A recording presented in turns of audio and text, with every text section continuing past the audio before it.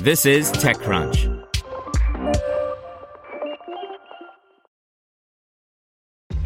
This episode is brought to you by ShipStation. You know, some things take a lot of work, like sending little robots to far-off distant planets. And just as that's challenging, so too is running a successful e-commerce business, especially when there's so much to do. So I want to introduce you all to ShipStation. Now, I love using ShipStation because of its easy-to-use dashboard, which makes managing orders and printing labels a breeze and super smooth. Oh, and the customer service is just out of this world. It's exactly what you need to help grow your business. Sign up for your free 60-day trial at shipstation.com/technews. That's shipstation.com/technews. This is TechCrunch. The first Zambian startup to get into YC is developing Africa's first card-issuing API by Tage Kene-Okafor. More than 40 African startups from a handful of countries have gone through YC over the past decade. Zambia joins that list today, and its entrant, Union 54, is a worthy first entry. Union 54 is a nod to the number of African countries, is a fintech company founded by Perseus Mlambo and Alessandra Martini. The startup claims to be Africa's first card-issuing API and only just launched this year. But to paint the picture, Union 54 didn't come out of thin air. It is a project from the couple's earlier startup, Zazu.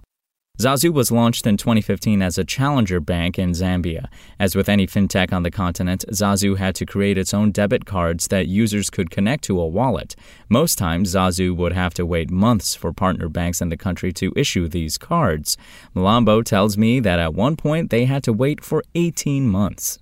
All this while the founders began to work with banks around the region to start issuing cards themselves. But the banks were lethargic in their approaches. We just realized that either the processor or the bank was not necessarily well-equipped to be able to answer our questions or to be able to give us the product that we're looking for, Mlambo said to TechCrunch in an interview. The startup decided to go for the bullseye and meet with MasterCard. I mean, why wait for banks when you can bag those who issue these cards in the first place, right? Ultimately, the company got a MasterCard Principal membership, the first fintech from Africa, it claims. As a principal member, Zazu became authorized to act as an issuing bank. In other words, they can provide debit cards and as acquirers, which means they can provide transaction processing services. Along the way, the founders realized that to really advance African fintech, it was imperative to make it easier for any African country's fintech to issue virtual or physical debit cards. So the team spun out Union 54 from Zazu. The platform now has several APIs that make it simple for any fintech to issue programmable debit cards. We've now used our membership to be able to help other companies, any African fintech who wants to issue their own cards. They can just come to us, plug into our APIs, and move quickly without needing to spend a long time negotiating, Mlambo said about providing the service for other African fintechs. The CEO adds that the company targets fintechs that don't want to spend hundreds of thousands of dollars in setup fees to get virtual or physical cards. Union 54 claims to issue cards in weeks via an API that does BIN sponsorship, program management, and settlement, among other features. Being able to do this gives Union 54 bragging rights as Africa's first card-issuing API. Fintechs have rarely looked at this opportunity. Most are focused on other segments, from payment gateways to wallets. It's an interesting point to note because somehow all the big players in these segments end up trying to create virtual and physical cards for their customers and face complications doing so. That's the void Union 54 wants to fill, and although it's currently in beta, the company boasts of an impressive unnamed clientele signed up on its waitlist and currently using the platform. The fascinating thing about these companies is that they are not B or C players.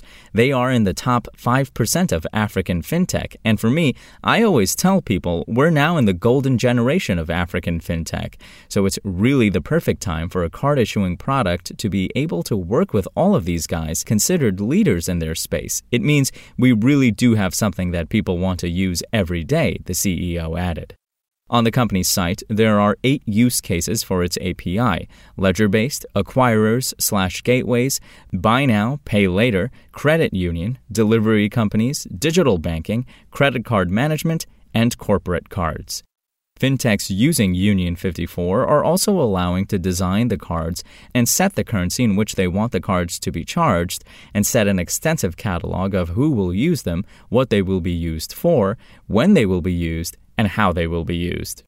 Union 54 charges fintechs on a pay-as-you-go basis for every API call. If a fintech company wants to create a physical card, they are charged a flat fee between $7 to $9 and an undisclosed flat fee when a transaction is made. Mlambo says getting into the summer batch of YC 2021 has allowed the company to sign up its first set of customers, as most of them have come from YC's network. He calls YC a program that has been worth it from day one. I'm really excited and proud that Union 54 has become the first Zambian fintech to get accepted into Y Combinator, and the second in Southern Africa. As you will know, when global investors look at Africa, they often do so from a West African perspective, and our getting into Y Combinator validates a small part of our broader hypothesis. It is possible to service Africa from friendly jurisdictions such as Zambia. Spoken Layer. Want to learn how you can make smarter decisions with your money? Well, I've got the podcast for you. I'm Sean Piles, and I host NerdWallet's Smart Money Podcast. Our show features our team of nerds, personal finance experts in credit cards, banking, investing, and more. And they'll help you make the most of your money while cutting through the clutter and misinformation in today's world of personal finance. You'll get clarity on strategies to help you build your wealth, invest wisely, shop for financial products, and plan for major life events. Listen to NerdWallet's Smart Money Podcast wherever you get your podcasts.